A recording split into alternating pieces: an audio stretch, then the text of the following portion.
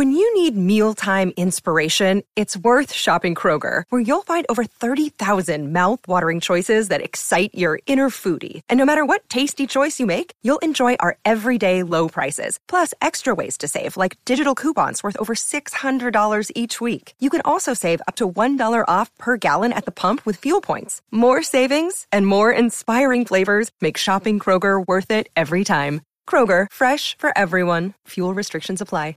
Another day is here, and you're ready for it. What to wear? Check. Breakfast, lunch, and dinner? Check.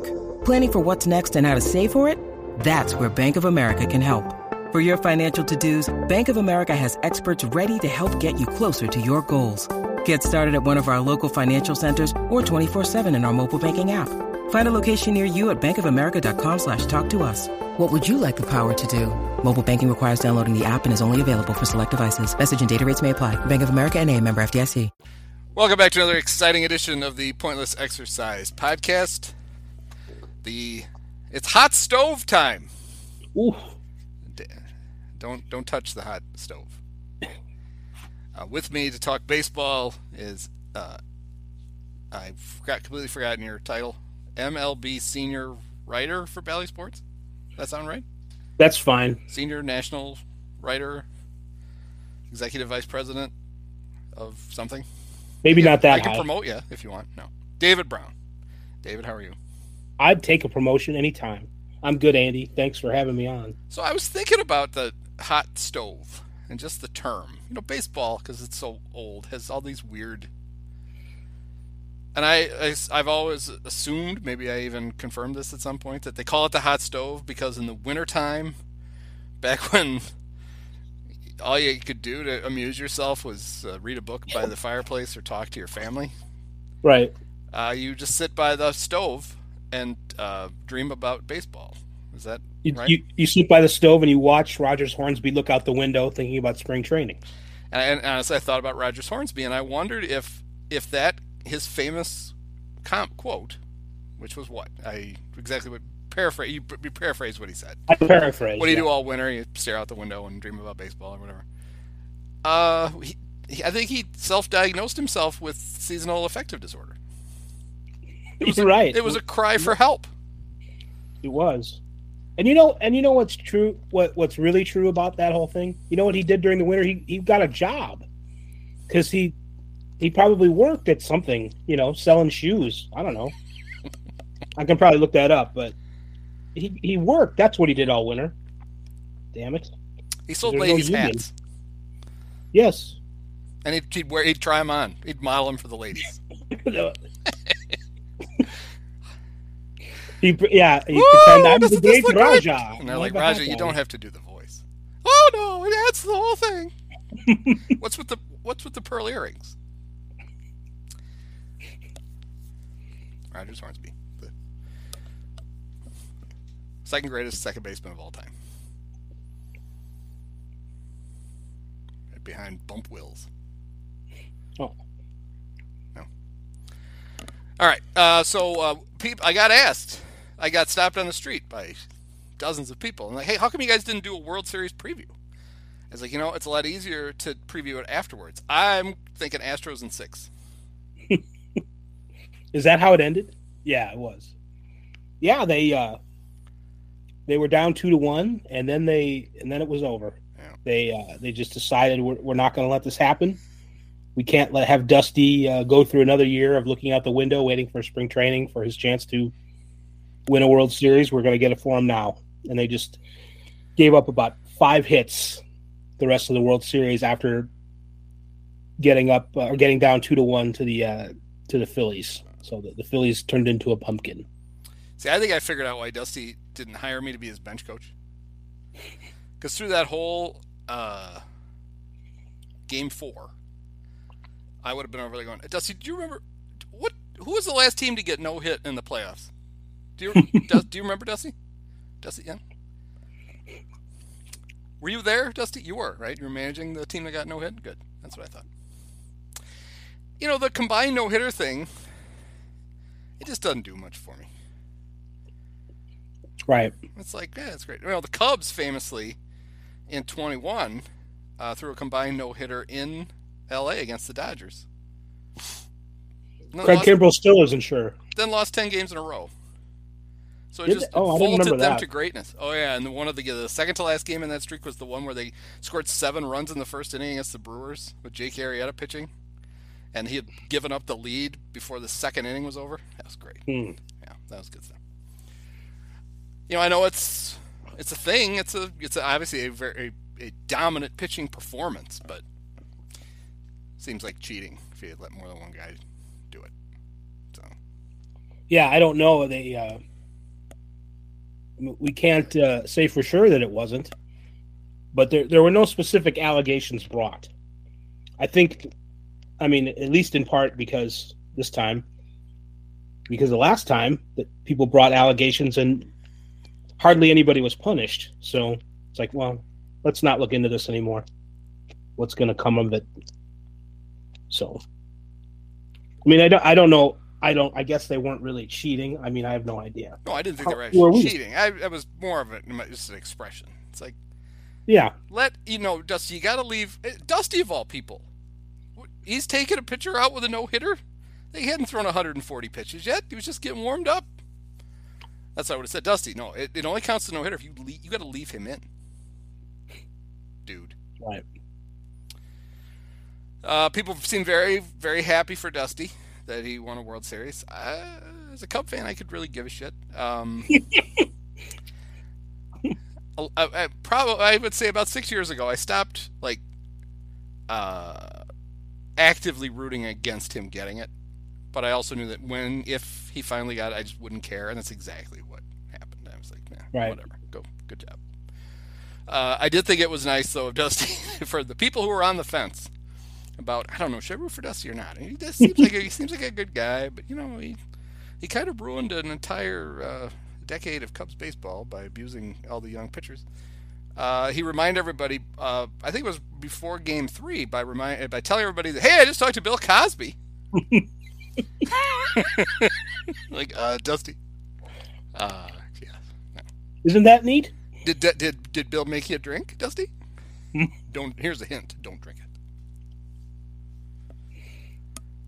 Can you imagine how,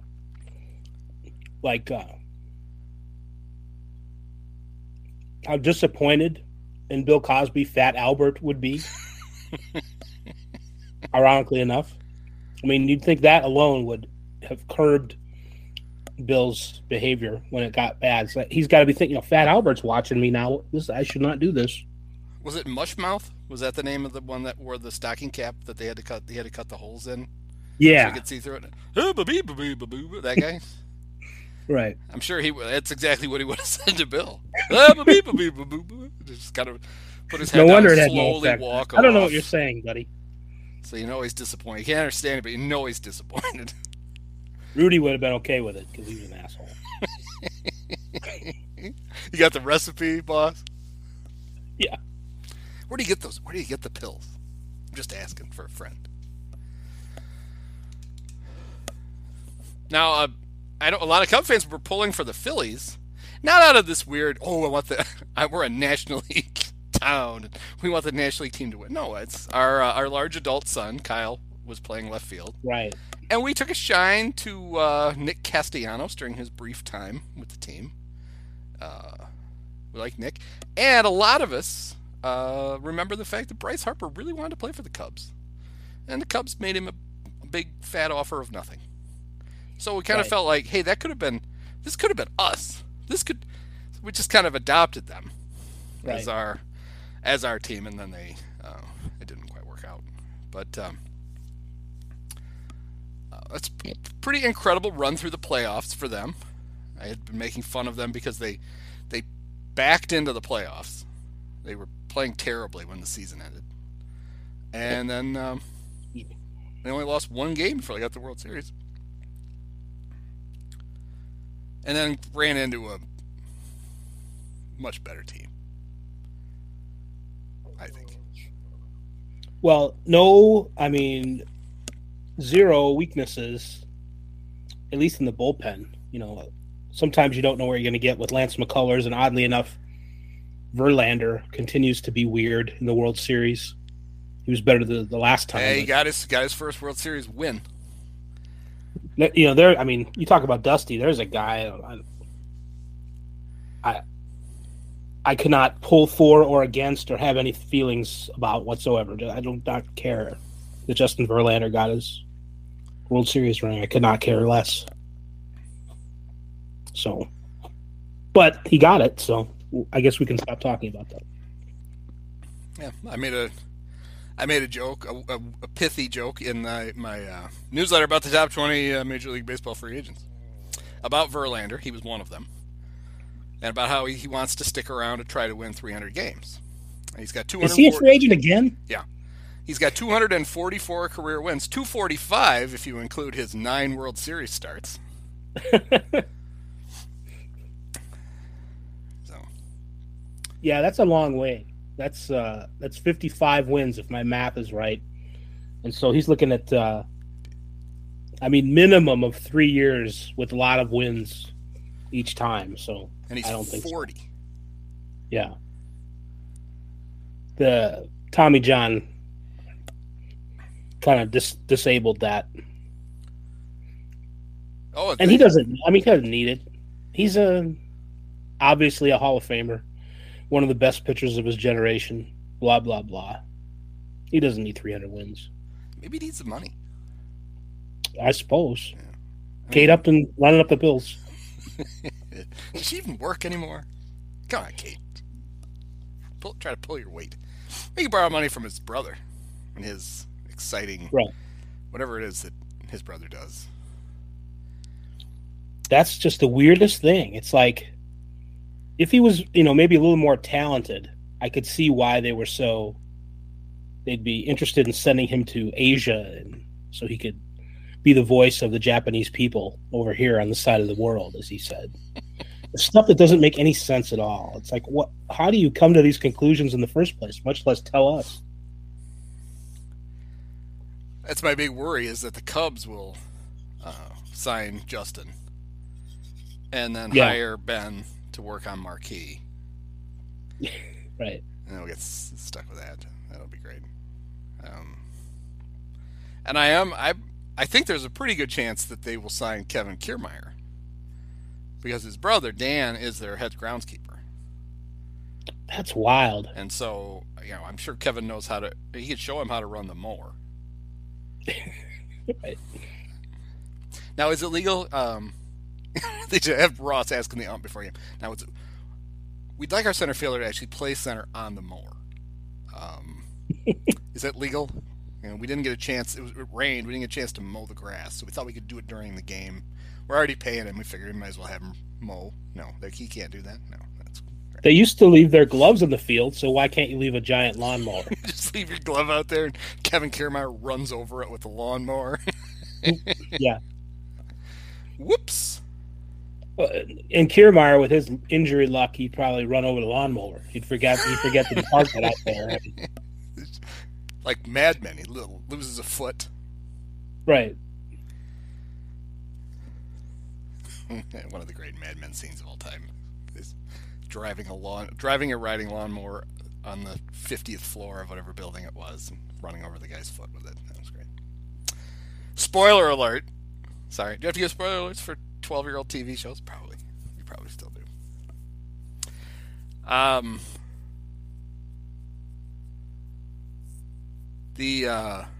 That Yordan Alvarez, he's kind of good. He is good. Yeah. He's got big power. He's got big poppy. He's got a good batting eye. And his defensive statistics this year were much better than they were last year when they were terrible. This year they weren't bad. So he's, a complete. And this is with the DH. The Astros don't have to put him out in left field, but they do anyway.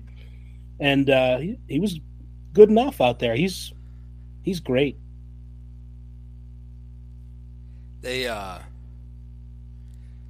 He's like 25, something like that. Right. He seems older, but he looks like he's 35. Right. There's just something about him. And they were going on about how it's only his 5th year or whatever. Like, oh God, he's good. We got another 12 years of this. But yeah, I thought it was a relatively entertaining World Series. A couple of great games, and then, like you said, once we got to Game 4, the Astros kind of said, all right, it's enough of this shit. We're just going to win the World Series now. But the best thing about the World Series is the minute it ends, all the fun stuff happens. You get the off season, and the Cubs, as a lot of our listeners are Cub fans, are going to do some intelligent spending this offseason. That's what Jed told us. They're going to do some intelligent spending, unlike what they've been doing. It's like, if you'd like to know, we're going 180. We're going to intelligently spend this year. You got that? He does kind of open himself up for, well, Jed, what was that stuff from before then? Jason Hayward, so forth. I know that was the other guy, but he was there too. Well, yeah, it was funny too. The general managers meetings, are they still going on? The end today, maybe. Maybe this is the last day. I think because Scott Boras was holding court again today. Oh, of course. He found a ficus to stand in front of and try out all his cool. Charlie Ficus, former Sting midfielder. Try out all his cool puns that he's been working on for. Oh man, some of them. He famously, when he goes into a free agent negotiation, has a binder of hundreds of pages of stats and facts and whatever. I just imagine that he's got a binder just of bad puns for the offseason that he's been working on. He said future Cubs starter Taijuan Walker, it was just a matter of, with Taijuan, it was just a matter of who was willing to pay. Oh. God.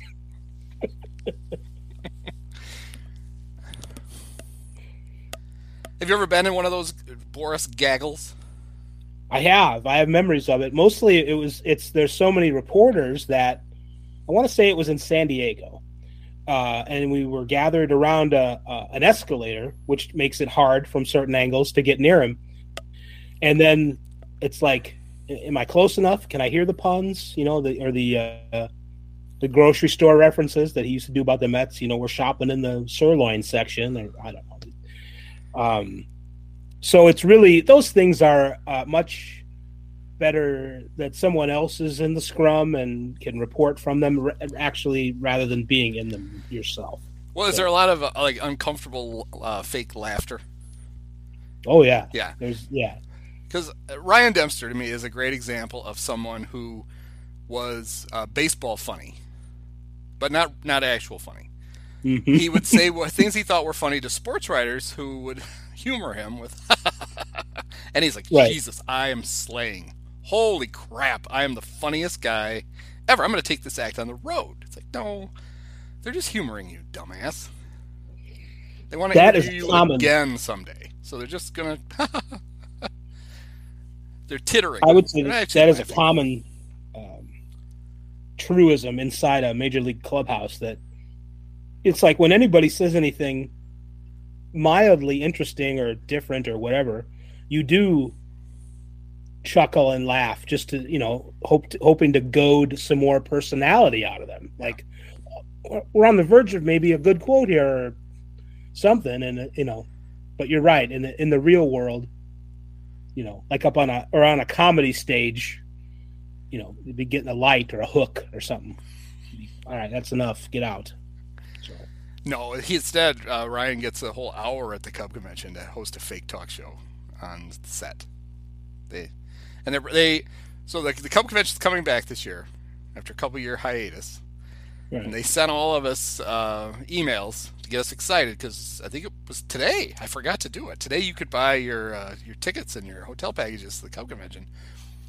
These are the three things. Literally, these are the three things they promoted: Cubs bingo. Chance to get player autographs, and off the mound with Ryan Dempster. It's like, holy shit, why is anybody going to this thing? Anyway, you going? No, I retired from the convention. So I went with Dad a few times. It's one of those things you go a couple of times and you realize it's going to be the same thing every time. The most fun was, it used to be at the Hilton and Towers, and the most fun was especially the Friday night, sometimes maybe even the Saturday. Well, it was the Friday night. In the bar at the Shitty O'K's, or Kitty O'Shea's, whatever it's called. You'd be in there, and all of a sudden, like, old players would just show up, and they're drunk, and they're ready to talk, and that part was fun. The rest of it was like every bad convention you've ever been to, except with a lot of people from Iowa wearing sweatpants and riding the elevator just because they'd never seen one. They'd never been on an elevator that wasn't taking grain up to be dried. So they were just very excited and just go up and down. You got to get off the elevator once in a while, guys. You can't. No, it's not. It's not an amusement park ride. It's a mode of transport.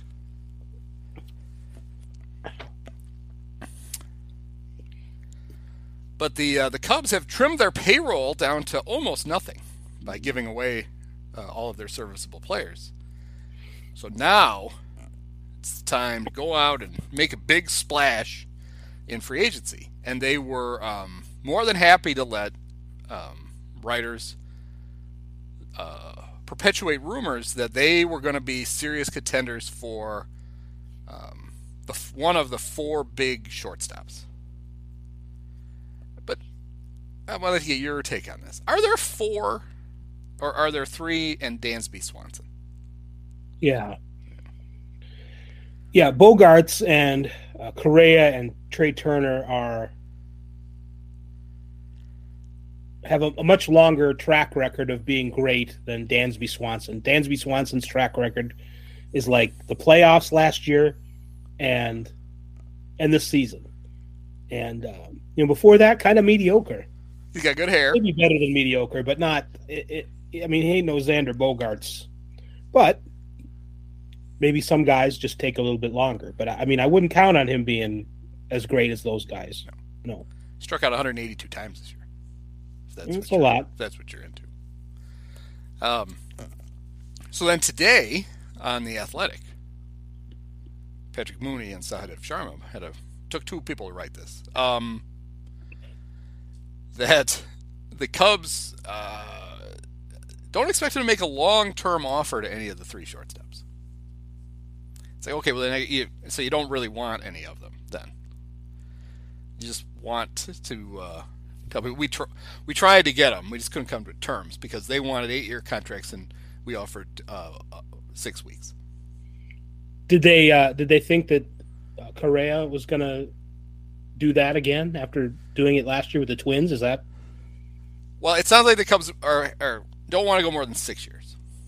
So they're not. It's not like they want 1 or 2 year deals, but they want. They don't want to go. They want to go. They want to get a guy for 5 or 6, which I would guess immediately takes them out of the Correa thing. So, yeah. He probably wants 10 years and $30-some million. He wants his big payday. He loaned himself out to the Twins for a year, got a nice chunk of change, and now will not have a qualifying offer attached to him because they agreed not to do that. So, I think that, I mean, obviously that increases the number of bidders, people who won't lose a precious draft pick by signing you. So in my rankings, and I used a highly scientific formula, I ranked Carlos as the best free agent. And not Aaron Judge. I had him number 2. Yeah. Because he's a little older. And he's an outfielder instead of a shortstop. Right.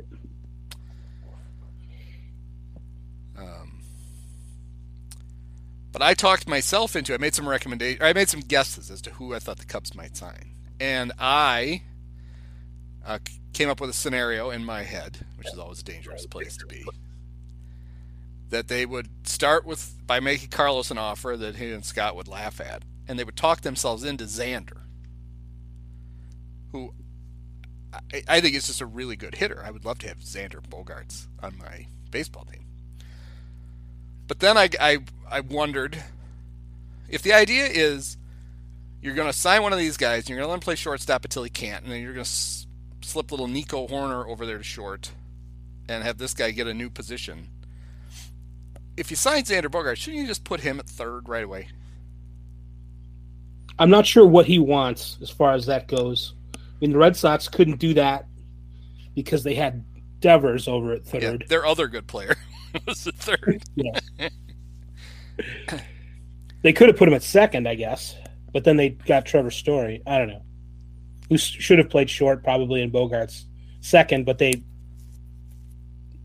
they entertained thoughts of wanting Bogaerts to come back, so they're like, all right, we won't make you play second, which would lessen your free agent currency. I don't know. Who knows what they were thinking about there. But, yeah, I think Bogaerts is kind of a weaker shortstop by a lot than Correa or even Turner. Yeah. And not as good defensively as Swanson. That's why I thought you just put him at third. Obviously, you do what it takes to sign him. So if you have to promise him he's going to be your shortstop, you make him your shortstop. And then someday, unbeknownst to him, you just put a 5 next to his name in the lineup and see if he figures out where he has to go line up instead. Well, him not playing third, though, or playing third instead of short, maybe going back to that, why the Red Sox wouldn't move his position. How much money then do you want to devote to your third baseman as opposed to your shortstop, even if it makes more sense that he plays third? So, I don't know. No, that's a good point. I would pay him whatever it took to sign him. Basically. I mean, I agree with that. I mean, if you have to pay him like a shortstop to play him at third, I would pay him like a shortstop to play him at third. Yeah. But I'm sure we'll end up with Mike Freeman a free agent again. I think I was bringing Mike Freeman back. Yeah. The writer, Mike Freeman, from USA Today. Right, yeah, not even the former slappy middle infielder. The guy who wrote the first book on ESPN. So Judge, do you think Aaron Judge is going to be anything but a Yankee next year? I think it's possible the Giants could sign him. I think the Giants will offer him more or less whatever he wants. Yeah, Farhan basically said that. Yes. A team that has been, they've kind of, they built a 107-win team last year around kind of reclamation projects and they had always indicated that when the right free agent came, they would spend. They just hadn't found it yet. They weren't going to spend a lot of money on guys that they didn't think could do that. I actually think, I don't know that if I were putting it in print, would I say that the Giants should be the favorite? Maybe not. But the Yankees just have, I think they have a chicken switch on these long contracts. I mean, you talk about a team that could afford to overinvest in Judge, even though he is 31. And all those other reasons for not giving him. I mean, they could afford to pay him a little extra than they should, quote unquote, because their offense is not great without him. And if you don't sign Aaron Judge, then you got to make a whole bunch of other moves, and I'm not sure what those moves are, unless you overpay somebody else. So. I think they were my math might have been off, but they wanted to pay him something the contract was shorter, but it was like a 20% difference. I think he wanted 20% more than the Yankees were willing to give, and over the full life of the contract, I think the Yankees should pay that and they shouldn't bitch about it. Yeah. I mean, they've been financially reasonable and restrained long enough, That was a 7-year offer, I think. Yeah, they were gonna tack it on to his contract from last year, so they would have basically had him for 8 years. He's 31 now, but at 30, maybe even 30, maybe he's already 31. He played a more than serviceable center field. Yeah. So you play him there for 2 years. Then he goes to right for a few years. And then you have a thing called the designated hitter. You're always going to have a spot still have a thing called Mike Stanton, too. Giancarlo Stanton. Yeah. Yeah, that's the thing. For a team that's hesitant to sign guys to long contracts, they trade for guys with long contracts. And it's better as long as some other team did the negotiating. Then they'll take it. And so the giant connection for Judge is that he's from Northern California, or Central California. Went to Fresno State. Right. So it worked with Jock Peterson. Why wouldn't it work with Aaron Judge? I'll go on the record here and say, yeah, I think the Giants are going to do it because I think the Yankees are chicken to do it. Good. I like that. Bold prediction. Number 3, I have Trey Turner. Now, it seems like the Dodgers have basically thanked him for his services. Yeah. I mean, they signed Freddie last year. That was a signing, right? That wasn't a trade. It was sort of a trade because they... No, that's not right. No. I'm thinking of the Braves getting rid of Olsen. Yep. So before he signed with the Dodgers, the Braves basically said, "Oh, we got your replacement. So good luck. Go find somebody." I don't know why the Dodgers wouldn't want to bring back. See, the Dodgers they have a lot of depth, obviously, and they're probably going to win 100 games again. But they had too many role players who were hurt, and they weren't replaced. It's like I get the feeling they'd rather exercise Justin Turner's option and cheap it out with Trey Turner, and I think that's backward thinking. I think the Dodgers can obviously afford to pay a premium for a great player, unless they're talking about bringing in Correa. I don't know if that's been a rumor or not. But, I guess that would make sense if the idea is we'll get a younger version, but obviously Correa's going to cost more than Turner. Yeah, he will. He's 2 years younger, but yeah, because Turner, like if I were a GM, I would look at him as a guy who could play shortstop for the first half of the contract, and then would be my second baseman for the second half of the contract. So it's not like he'd ever be unplayable. And a lot of his game is wrapped up in how fast he is, but not all of it. You could still see that he looks like a guy who will just be good. To some degree of good as he gets older, instead of, oh shit, now he's useless. I think, there have been studies. I remember Bill James used to study speed and how it would decline, and it tended to be, that used to happen in bigger players. The smaller guys stay fast easier than the bigger players. And, Joe Carter, for some reason, is coming to mind. He's like, I predict this guy's not going to run anymore in 2 years, and that's how it happened. I don't know. It's kind of an anecdotal evidence, but so I guess what I'm saying is, in 5 years, Trey Turner could still be fast enough. So, Cubs signed Willie Wilson when he was like 40, and he was still fast. Right. They got Davey Lopes when he was like 45, and he stole 45 bases for him. So, right. I agree with Bill. Don't you wonder when Bill was like really noodling on this stuff, what kind of stuff ended up in the canned baked beans while he wasn't really paying attention? Quality control over there at the plant might have suffered a little while Bill was busy pondering the speed of guys who were 5'7" or shorter. Bill, did you see Murray's thumb? What?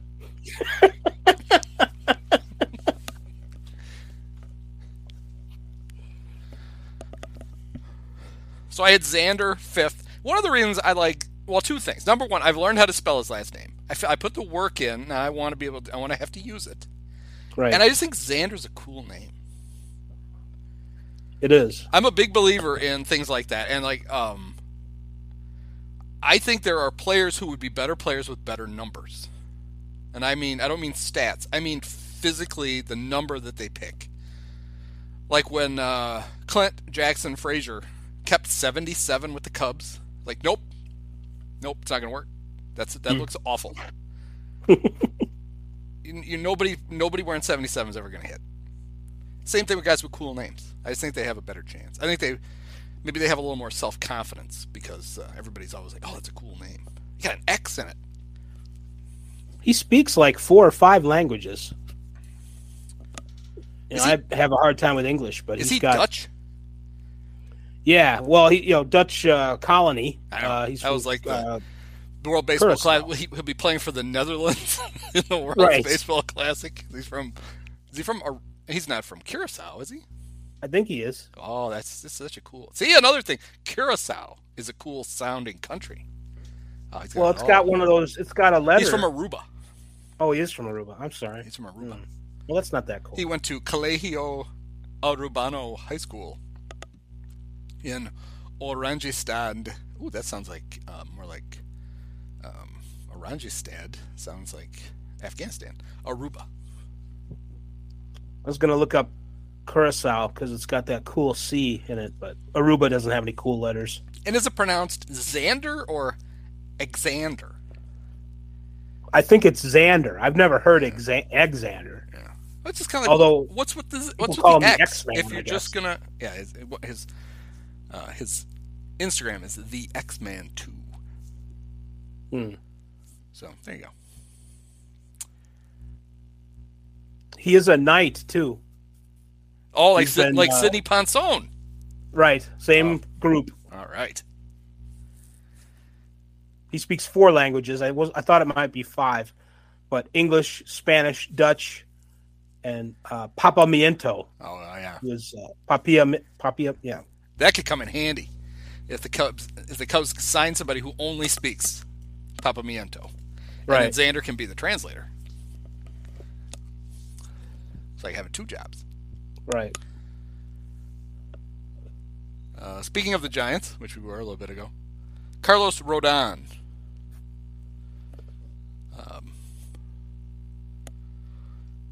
So my thoughts about Carlos was he was really good this year, like very impressive. He had so he's been good for 2 years now, but that's kind of it. Yeah, but they're the 2 most recent years, so that's better than being good 5 years ago. Right. I just wonder if his injury history will scare off teams from giving him a long. You're sounding a lot like Rick Hahn right now. I know. The fact that the White Sox were afraid to give him the qualifying offer was just ridiculous to me. I mean, it doesn't make any sense. It is ridiculous. Ridiculous is a word that we overuse, but I think it is appropriate in this instance. There's no reason they what a terrible move. Yeah. They obviously could have used him. They obviously could have used I remember thinking, did they do that as a favor to him to not give him a qualifying offer so he'd get a bigger offer? Because that was the only way it made sense to me. It was like, we appreciate what you've done for the team, so we're going to give you this little parting gift. I don't know. That's the only reason, and I don't think that's the case. I don't think that's why they did it. That's not a good way to do business. But no, it's a terrible way to do business, but it is. Reinsdorf is a weird, his friends and his acquaintances. He's weird in that way. So maybe, it's not good. It doesn't make sense, but maybe that is the explanation. But I don't think that's what it was. I think they just screwed up. So the Giants signed him. They signed him a 2-year, $44 million contract where if he pitched 110 innings, then he could opt out of the second year of the deal, which was, they basically said, all right, we'll have a really good pitcher for a year. If we, for some reason, aren't contending at the deadline, we could trade him. If we are, we pitch him for the whole season, and then we let him go and we get a draft pick for him. And if he gets hurt, then we rehab him and we have him for 23.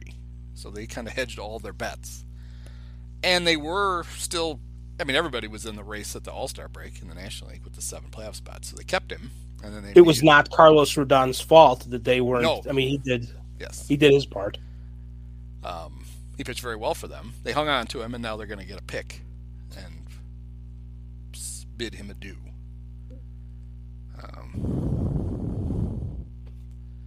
He was the guy that it would have made a lot of sense for the Cubs to have signed last year and given him basically the exact same deal.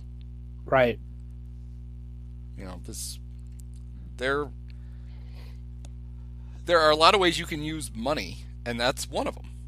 You go sign an asset, and maybe even if their plan was that we're going to trade him at the deadline, and it's okay.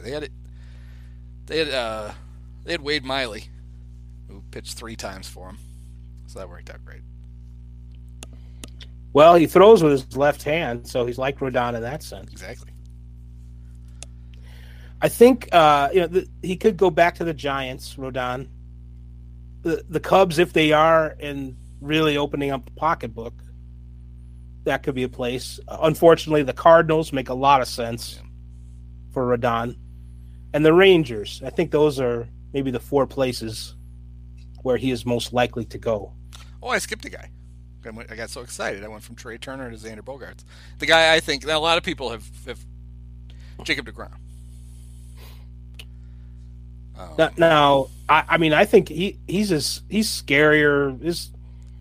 The injuries the last couple years are scarier, and he's 5 years older. How old is Rodon? He's not that old, is he? No, he's not even 30. I don't think. I don't think so either.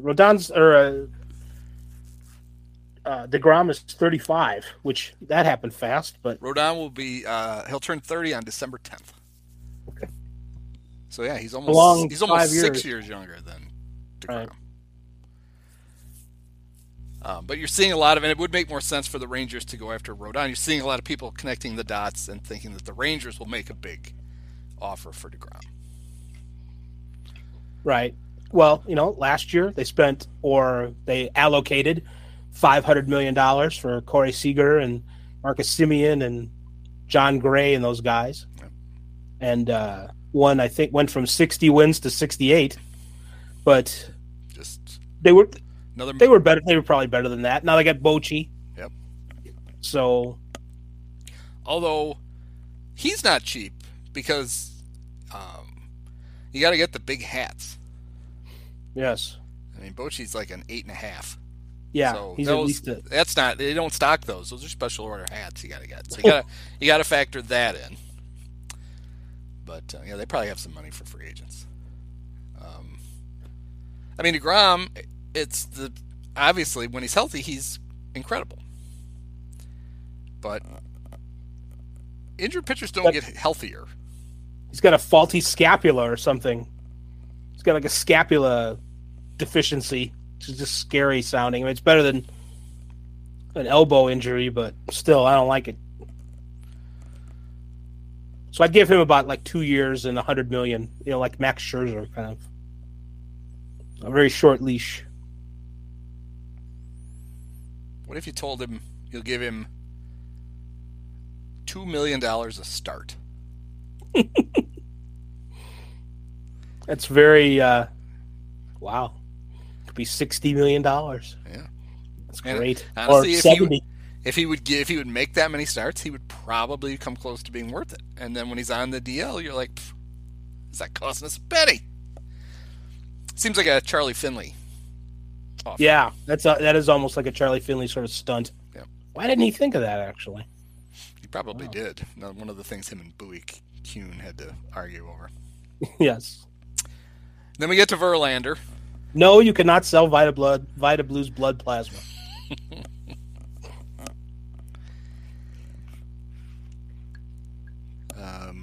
He's 244 career wins, wants to get to 300.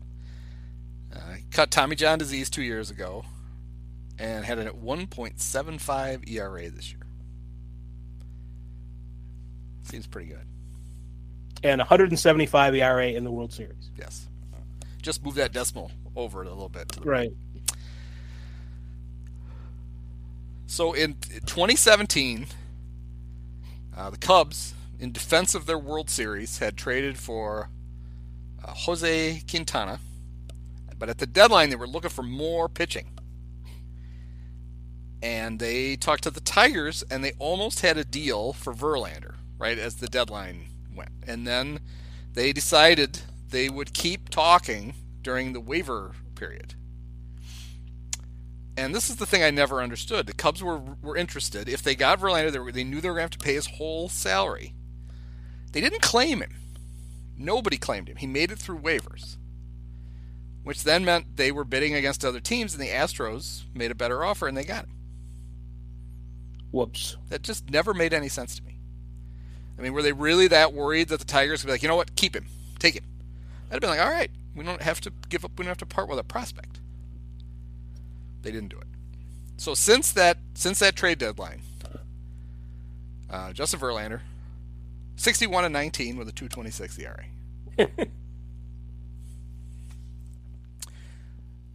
But the Cubs got Cole Hamels, and he pitched really well for them. And then they picked up his option, and then he got hurt because that's what he did. So. He made the Jeff Blauser impression by pitching the no-hitter. Yes. But Jeff Blauser used to hit really well at Wrigley Field, and the Cubs didn't put it together that's because the Cubs were pitching.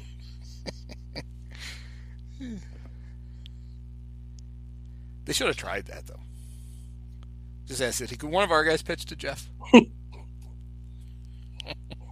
We'll try to get him out, we promise, but we probably won't.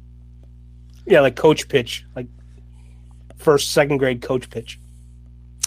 That the Cole Hamels no-hitter in 2015 against the Cubs, the one that Odubel Herrera almost botched, and then made up for it. It's not exactly the Dwayne Wise catch in the Mark Burley perfect game. He misjudged it, went back too far, had to dive forward. So Chris Bryant hit it. It would have been a triple if he hadn't hung on to it. Made the catch. That was the no-hitter. The Cubs, I think, lost the next day, and then they played the Rockies and blew a big lead. And we're all like, oh, God, here it is. The wheels have fallen off the Cubs. And Chris Bryant hit a game-winning home run in the bottom of the ninth. And I used to remember this off the top of my head. I believe the Cubs went 45-14 after that. That sounds right. So the Cole Hamels no-hitter was actually just it took a day, but it was the impetus for their hot finish. And led them to finish third in the Central, make the playoffs, and beat the second-place team and the first-place team in the playoffs. So what do you think about Wilson Contreras? Well, I've said before, I think you didn't like this, that he makes sense for the Cardinals. But the Cardinals I've been reading Derek Gould's stories in the Post-Dispatch, and it's all not bargain basement, but cheaper alternatives. So like Christian Vasquez, who might actually be bargain basement at this point, but so I haven't heard that, at least from there, that he's going there. But he's been linked to the Tigers. I saw that, yeah. Where him and Javi could team up. Maybe the Tigers will just slowly reassemble the 2016 Cubs. Get it all put together in like 2026 and be like, oh, they're all. There's somebody else. There's Javi, and was there another guy? Or maybe I'm thinking of like Drew Smiley in reverse, and he wasn't on the. No. I don't know. I don't think Spencer Torkelson was on the 2016 Cubs, was he? Maybe you're right. He wasn't. I just like to say Spencer Torkelson. He's going to come back big. The Tigers are going to bring in the fences at Comerica, so people can actually hit home runs. So, as bad as they were, there was something about that place that made them even worse hitting. So they've brought in the fences before, and I think they're going to do it again. So maybe that and money will entice Wilson to join A.J. Hinch. Mostly money, I think. I would say, but bringing in the walls at Comerica it'll be perfect for Javi. because I'm sure he'll cut his swing down. Be like, you know what? I don't have to hit it as hard. I'll just take a nice level swing. I won't swing from my ass. It'll be the opposite. It'll be look how much easier it's gonna be. Right. Whiff. And I still miss him. It doesn't matter. And then Torkelson will put torque on the swing and hit some torque shots. What do you know about Kodai Senga? I think he's got 4 or 5 or 7 pitches, and I don't know if it's against the rules for everybody to have been talking to him, but I think teams have already been talking to him even before free agency started. So does he have a gyro ball? I don't know if he's got the best gyro ball, but I want a guy with a gyro ball. Right. Yeah, he can throw over 100 miles an hour. Right. He occasionally throws strikes, which is good. But apparently, and I don't spend a lot of time watching the Nippon Baseball League, but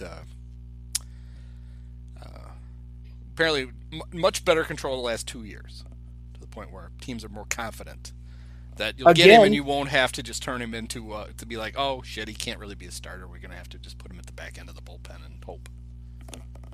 As with Rodon, the last 2 years are the most important 2 years. Right. So that's good. It's not like he had good control 5 years ago and then it went away. So that's my scouting report.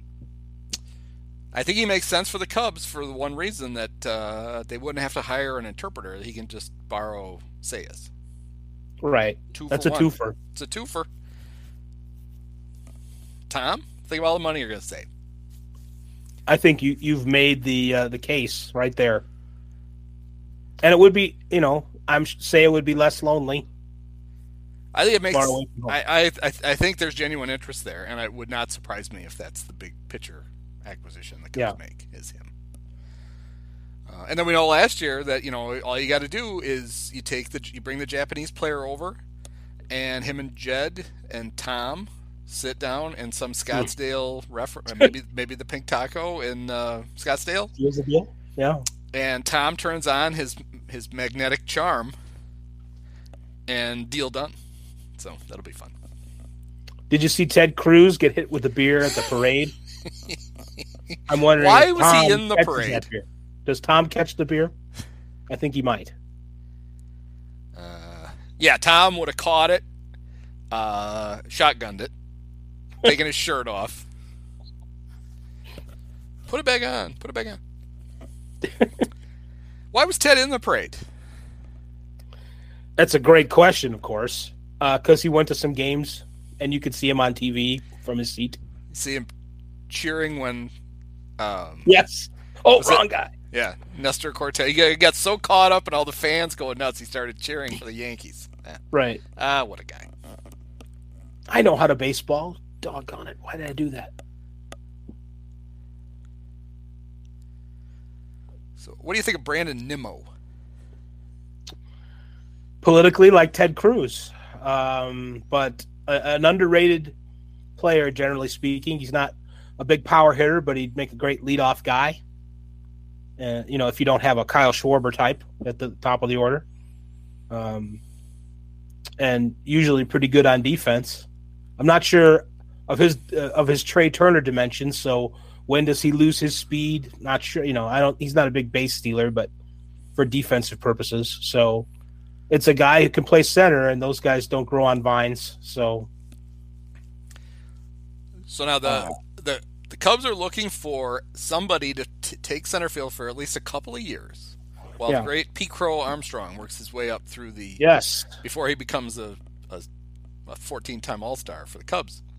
It's going to take that long to put all the letters on his jersey. That's right. They've started sewing, and it's not going well. Smoke coming out of that thing, and it's Sister Carrie on the machine. Actually, they just been telling Pete, you've got to bulk up because we can't. At your current size, we can't fit your name on the back of the shirt. Right. You've got to get bigger. It's too billowy. You can't see all the letters.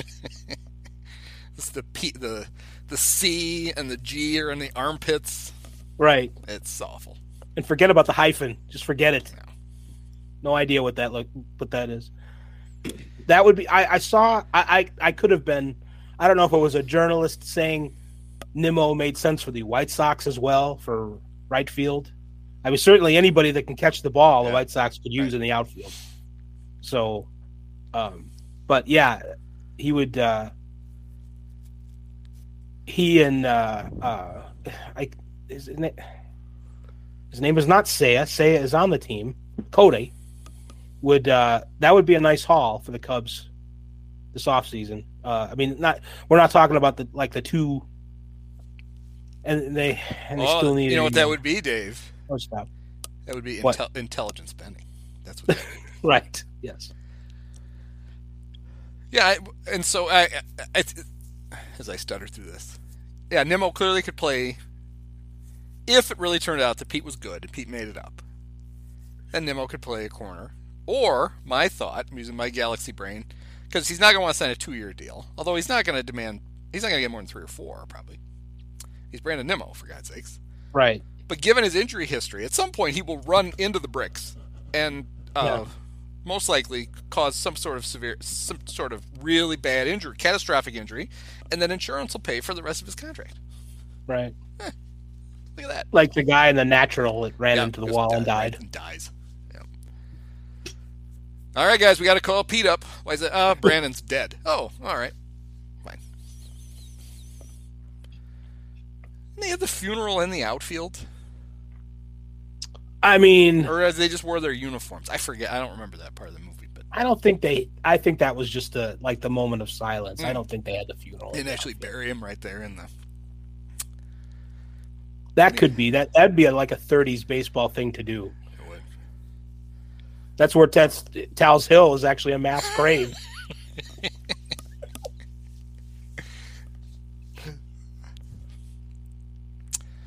Then I had Clayton Kershaw, but I literally wrote, "Who gives a shit? He's not leaving the Dodgers."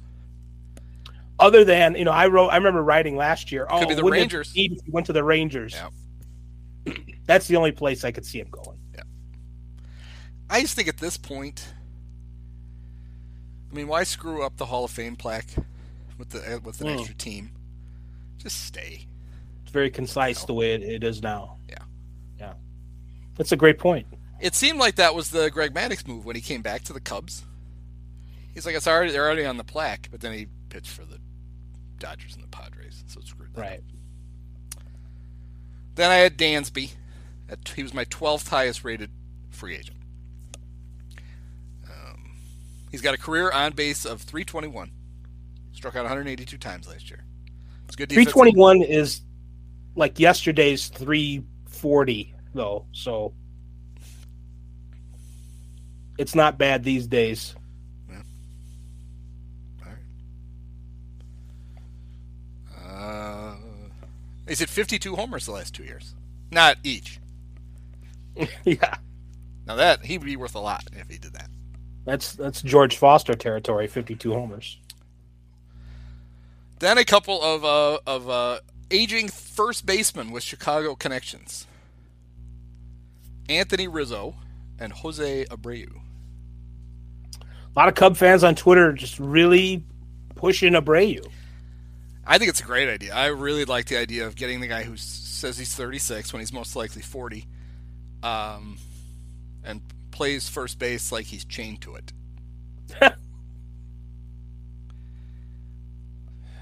The one thing they have in common that I think, as an observer of, well, mostly of Rizzo, but they're both at that point of their career where, in order to hit a fastball, they basically just have to sit fastball and cheat on it all the time. Yeah. And Jose's better at that than Rizzo is. He hit over 300 this year. But the Rizzo thing to me doesn't work because that's a short-term play. It's a 1 or 2 year deal where he fills in at first. It's too short. And then you're just saying goodbye to him again. You're putting the fans through the trauma again of one of their all-time favorite players. Like, no, we're trading him again. What? And then the Abreu thing, I feel like some of that is just a big FU to the White Sox. Like, ha, we signed a guy you like. the Cubs shouldn't give a shit about the White Sox. Not even enough to want to taunt them. They should feel like you do about them. Yes. I forget they're there most of the time. Abreu, though, he's got a pretty good City Series Crosstown Classic. Yeah. Well, it's the Jeff Blauser thing. Where it's a Jeff Blauser thing. And in Eloy, same thing. They both homer every time they play the Cubs. Yeah. Right. And I don't mean every series. I mean every game. They homer in every game against the Cubs. Right. But if you acquire them, they are no longer batting against the Cubs. Right. So I don't think it works. I see Rizzo going back to the Yankees, especially because they're going to need players. I mean, he didn't opt out because he didn't want to be there. He opted out because he wants more than 1 year. Right. He doesn't want to do this 1 or 2 years at a time thing. Like, he's 33. Give me a 3-year contract so I have a little certainty, and we'll be right. Cool. As much as I like him, I wouldn't sign him for 3 years. He's had a bad back forever. Right. Those don't get better. The thing I think it's not like we can count on the Cubs being like the Yankees, that they're going to be in the playoffs these next 3 years for sure. It makes more sense for a team like them. You figure they're going to be there. But again, that all depends on what else the Cubs bring in. So, yeah, I mean the Cubs. It was pretty glaring how much when you replace him with Frank Schwindel, is just immediately how much you miss his defense. Right. Because you took one of the best defensive first basemen and you traded him out for literally the worst. Just a guy with a freaking cast iron skillet for a glove. I had a reader who made a suggestion that I thought was pretty good. For if the Cubs need a 1-year stopgap at first, you just sign Trey Mancini. I mean, did he play himself into a 1-year contract with the postseason? With his 1 hit in the World Series and right. And the line drive he caught because he tripped over the bag and the ball landed in his glove? I think he did. He was hugging the line there. Everybody loves Trey. He's a hell of a guy.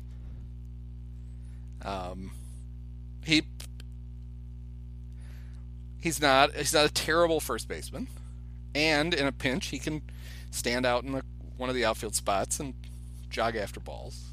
Right. On a short-term deal, I think he'd be a nice pickup for a team that thinks they're in quasi contention for the last playoff spot. And he went to Notre Dame, so he could hang out with Chase Claypool and Cole Kmet. It'll all work out, and Equanimeous St. Brown. It'll all work out. I think we can cut Equanimeous St. Brown just from hanging out. I don't think he needs to. He needs to do more for him to be allowed to hang out. You don't like the ball going right through his hands on 4th down when it's an easy first down. Whoops, game's over. Yeah, he might have been held earlier in the play, but that still doesn't excuse him. He's a good blocker. Well, he literally rates out as the best run blocker of any wide receiver this year in the NFL. Is that Pro Football Focus saying that? Yeah, some bullshit like that. But when your quarterback's running for 180 yards, it does come in handy. But it would be nice if I call him Equanimeous because Jim Miller called him that in the preseason. Called him Equanimeous St. Brown. The best Bears quarterback of my lifetime, I think, Jim Miller. Probably. Then we get a run on pitchers here. We could take them as a group. Chris Bassett, Taijuan Walker, Tyler Anderson, and Jameson Taillon. Tyler Anderson cost you like a 3rd-round pick in addition to the money. I'm not sure about Taillon. I don't know. 2 years ago, I wasn't that impressed with Tyler Anderson. I mean, he had a great year, but I don't know. Aren't the Dodgers going to sign any of their own players? Nah, they got a whole bunch of new ones. They'll just pull out of nowhere, like Tyler Anderson. Right. Yeah, I mean, they got to keep some of these guys other than Kershaw.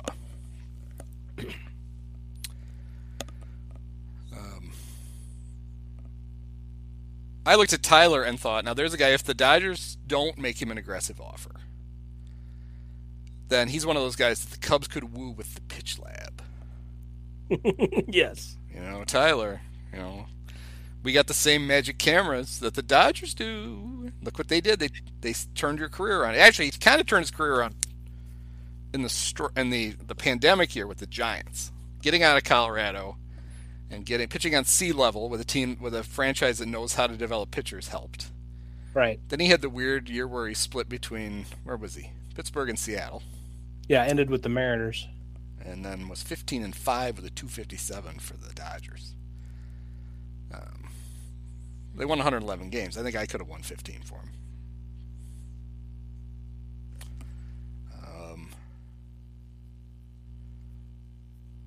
Now the Cubs tried to sign Taijuan. In fact, they thought they had him. When he left the Diamondbacks, so this would have been the offseason before 2020. Theo gave the charm offensive to Taijuan and thought he was going to get him, but Taijuan decided to go back to Seattle, where he had been a first-round draft pick. So I don't know if that means the Cubs are still interested in him or not. But he was better this year than I thought. He was 12-5 with a 349. And he's only started out really good. And he's only 29 years old. Yeah. And he's huge. I don't know, that doesn't really help, but still.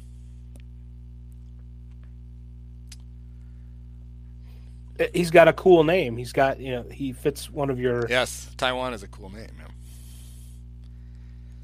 And, what is he? He's a Taipei personality? What was Boris? Yeah, that wasn't the pun, but we could do that pun. Yeah. Somebody's got to pay. The same kind of thing with Walker, though. It's don't the Mets have to keep one of these guys too? Right. DeGrom and Bassett and Walker all leave. They got to keep somebody. They got a few starts to make up. Maybe he doesn't go anywhere. He might not, although you'd figure that they would probably only keep one of him or Bassett. He or Bassett. One of him or Bassett. So why do people think they're not going to re-sign DeGrom? Do people really think that? I mean, I guess I've seen it. Or is it just dopey baseball fans like, we could get Jacob DeGrom. He'll come play for us. I think... Because if you're Steve Cohen and you're spending all that money on Scherzer, why would you... spend $100 million on a relief pitcher? Yeah. Why wouldn't you just keep paying and get 2 or 3 more years of DeGrom, and then... The degenerative scapula is the only reason I can think of that could be. Makes sense. I think Steve Cohen's like checking out the X-rays himself. Right. In his office, yeah. He's got the, I don't know. What's this look like to you? I don't know. I just came to take out the garbage. No, look at this. What is this? Does that look like a degenerative scapula to you? If you've seen one, you've seen them all.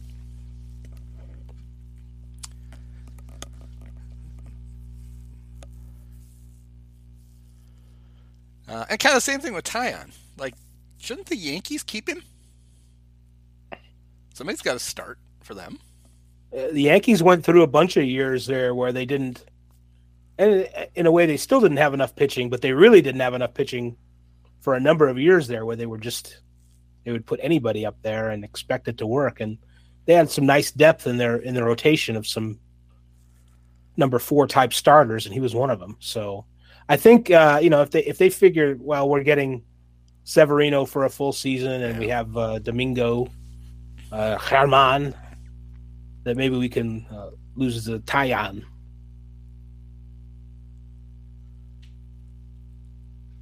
Well, yeah, and then they made the trade. They made that trade deadline trade where they shipped one of their better starters off to get Harrison Bader, and we all laughed. How stupid. And then Harrison hit like 8 home runs in the playoffs or some ridiculous thing. He did. All in one at bat, I think. It was amazing. No, it was... that was looking like a terrible trade. And it turned out to be good. Gotta give Brian Cashman his props. All right, then the last two guys on my list, I think sum up just how weak the outfield market is outside of the 6'7" guy who hit 62 home runs and the great Brandon Nimmo. Michael Conforto and Andrew Benintendi. Right. And Conforto's coming off, I want to say, shoulder surgery. He's probably got a rickety scapula. Right. Maybe he caught it from DeGrom. They shared a bathroom together, so who knows?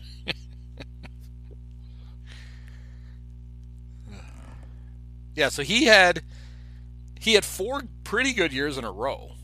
Then he wasn't very good in 21, and then he was out. And you kind of wonder how much of the 21 season was, hey, I got a bad shoulder. Right. So now Scott Boras is his agent, so I'm sure that's what Scott is selling everybody on. No. Here, look at this. I got page 19 of the binder. Look at this. Right. He would have hit 48 home runs except for the bad shoulder. Now it's fixed. Yeah, it's right there. Look at that. And then Benintendi, I forgot he got traded to the Yankees. Well, because he played for about a week, and then he was hurt. He didn't play after September 2nd. Right. For a while, Bader had the same disease, the not playing disease, and then the season lasted long enough, and he came back. So Benintendi's an odd player to me. He's small. He's like 5'9". He hit 20 homers in 2017. In the 5 years since, he has hit 51. Right. So, you got to get a lot of singles. But he's an all-star. He was an all-star once, just like Ian Happ. But he doesn't have a Gold Glove like Ian Happ does. Didn't he get one last year? Oh, did he? Well, good. They're the same guy then, because they were almost. The Cubs were actually going to pick Benintendi, but the Mets got him 2 picks before theirs, so they took Happ. Yeah, he had a Gold Glove 2 years ago with the Royals, or 1 year ago. Well, there you go. 2021. Right, same guy. 17 home runs too. I don't remember any of. I remember like one. Yeah. And he doesn't really run anymore. He's got 20 stolen bases a bunch of times, but not more than double digits the last couple of years. Of course, one of those years was a COVID year, so it doesn't count. And he hardly played. But he doesn't run like he used to. He gets on base, and he can catch the ball. I'm not sure if he can throw it. Yeah. Well, not. Yeah. That's the thing about Conforto too. I'm not. Even though he had been a good offensive player, I don't think he's a very good right fielder. So of course it makes sense that the White Sox would still be interested in him. Yep. He's add him to the collection of guys who can't catch. All right, so we got to the end of this exercise. I spent the Cubs' money, and here's what I bought them. Yeah, I spent a lot of their money because they have it. So I signed Xander Bogaerts and Kodai. Yeah. And Trey Mancini. Yeah. And Christian Vasquez. I thought I could get cheap. Right. And I signed Craig Kimbrell. Oh, no. Yes. Here's why. The last time he was worth a shit was when he was a Cub. His market can't be good. So I figured we can go, hey, Craig, remember when we had you and you used the magic cameras and you were good? Here's an incentive-laden contract. Why don't you come be our closer? And if you suck, we don't really have to pay you.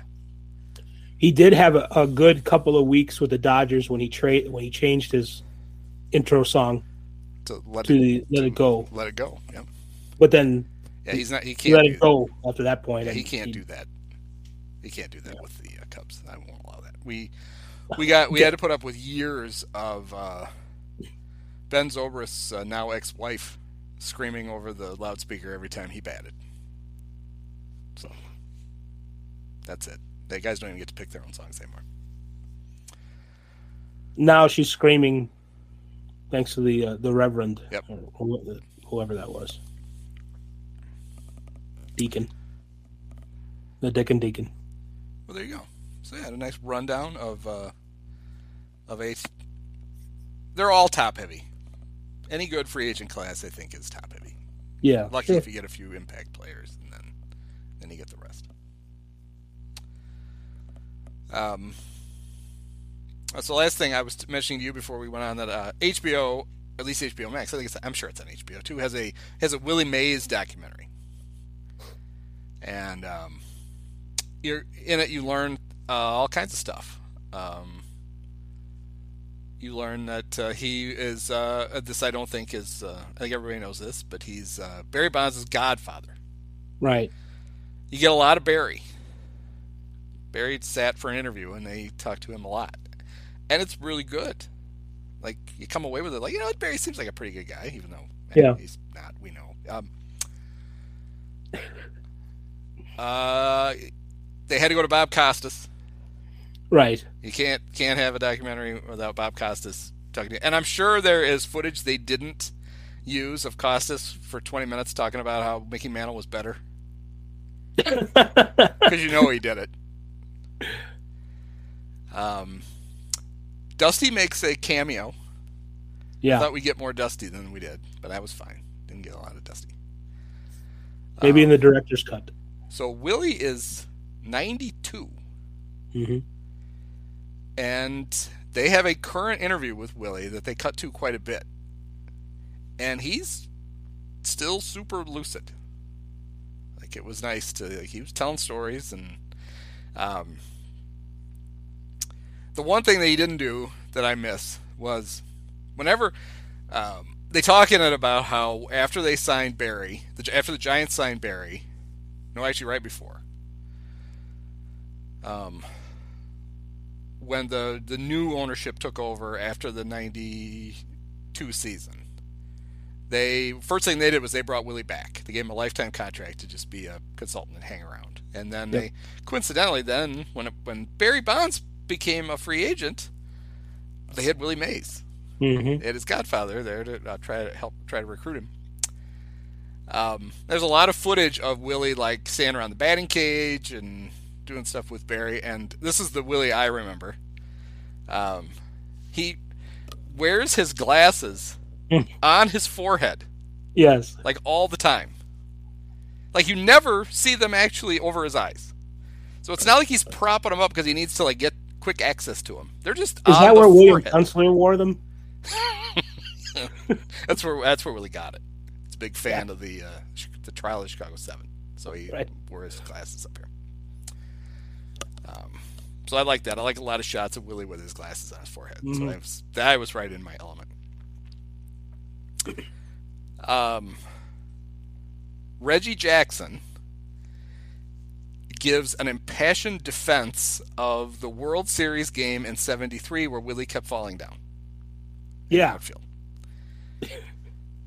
Because Reggie was playing center for the A's that day.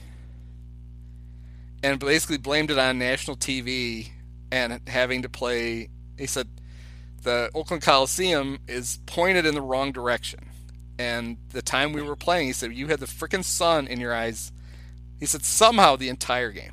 And now Reggie talked about how he almost played a base hit into a triple. It's like, yeah, well, Reggie, we remember, you weren't exactly the slick. You were no Willie Mays in the outfield. We didn't bring you out here for your glove. Yeah. Reggie. But it's pretty good. I give it it's not a must-watch. Yeah. But if you got nothing better to do, you can spend 90 minutes of your life learning. Which often I don't. Yes. And to sort of back up that anecdote, I don't remember if it was 73, but one of those World Series with the A's, there is when they had the old NFL film style review of the World Series in those days for Rain Delay Theater.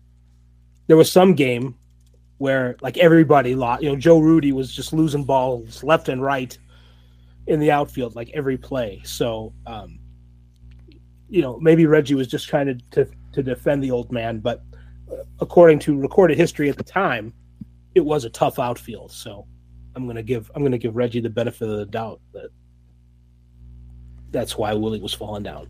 Well, and the other thing that Reggie pointed out is the game went into extra innings, and Willie got the game-winning hit. He got the big hit, yeah. People don't talk about that part. It's always him being out at the plate and that look on his face like, why me? And Yogi Berra going out to defend him, which is just all kind of surreal. And well, and that play was he was on deck. Yeah. And Bud Harrelson was trying to score, and he was safe. It was a bad call. And Willie ran over to argue with the ump, and that's where that famous picture is of Willie on his knees, and the ump is on his knees, and they show the replay. And when you see it happen, when you actually see the thing happen, although it looks like I got to check the box score. It looks like the ump tossed Willie for arguing with him. Right. But it's not. Yeah, you see that famous picture and you feel like, oh God, there's poor Willie. The poor old man is on his knees. Well, no, he got down at the ump's level to scream at him. That's why he's on his knees right in front of him. Well, the damn media really used that against him. Yeah, well, those damn New York sports writers. And then Costas tells the story towards the end of it that game that series went 7 games. And Willie didn't play in Game 7. And the Mets were down 3 runs in the 9th and got 2 on with 2 outs. And you could have pinch hit Willie Mays. I forget who bat. Someone of great renown actually took the at-bat. Right. And Costas claimed he asked Willie about it one time. He said, would you have wanted to bat? Or would you have wanted a chance? And Willie said, I had grabbed a bat. Like he was ready to go. But his career ended with him sitting on the bench and the Mets losing the World Series. So Wayne Garrett could get one more shot or whatever. That might have literally been who it was. I know these guys from the it's before technically I was alive, but yep, it was Wayne Garrett. I was kidding. They should have pinch hit Willie Mays. Jeez. So who would the GOAT have been? Let's see, because Darren Johnson was the A's first baseman with 2 outs in the bottom of the 9th in Game 7. He made an error on an Ed Kranepool ground ball that brought the tying run up. And it could have been Willie Mays or Wayne Garrett. It was Wayne Garrett. And was that Darren Johnson who became the Red Sox manager? It's Deron. Is that him?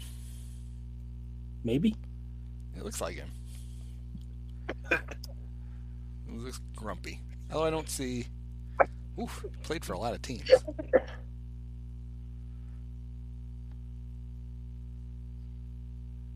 Yeah, that was him. And... No, different... No, it is. I don't see a manager link. It's a different Darren Johnson. Yeah. That's weird. Well, all right. People who got to the end of this podcast are like, it's great. I'm glad you guys spent 5 minutes talking about the 1973 World Series. Daryl Johnson. Daryl. Right? Right. His other brother, Daryl. His other brother, yeah. All right. Well, we'll see how the off season plays out. You kind of wonder if having a CBA now, at least for the next few years. For the last few years before this, nothing happened. Right. Until like January, February, which sucks. It's boring. You got to spread these signings out. So somebody needs to do something. Especially last year, we got really screwed. We got really screwed on our off season last year. It was 4 days long.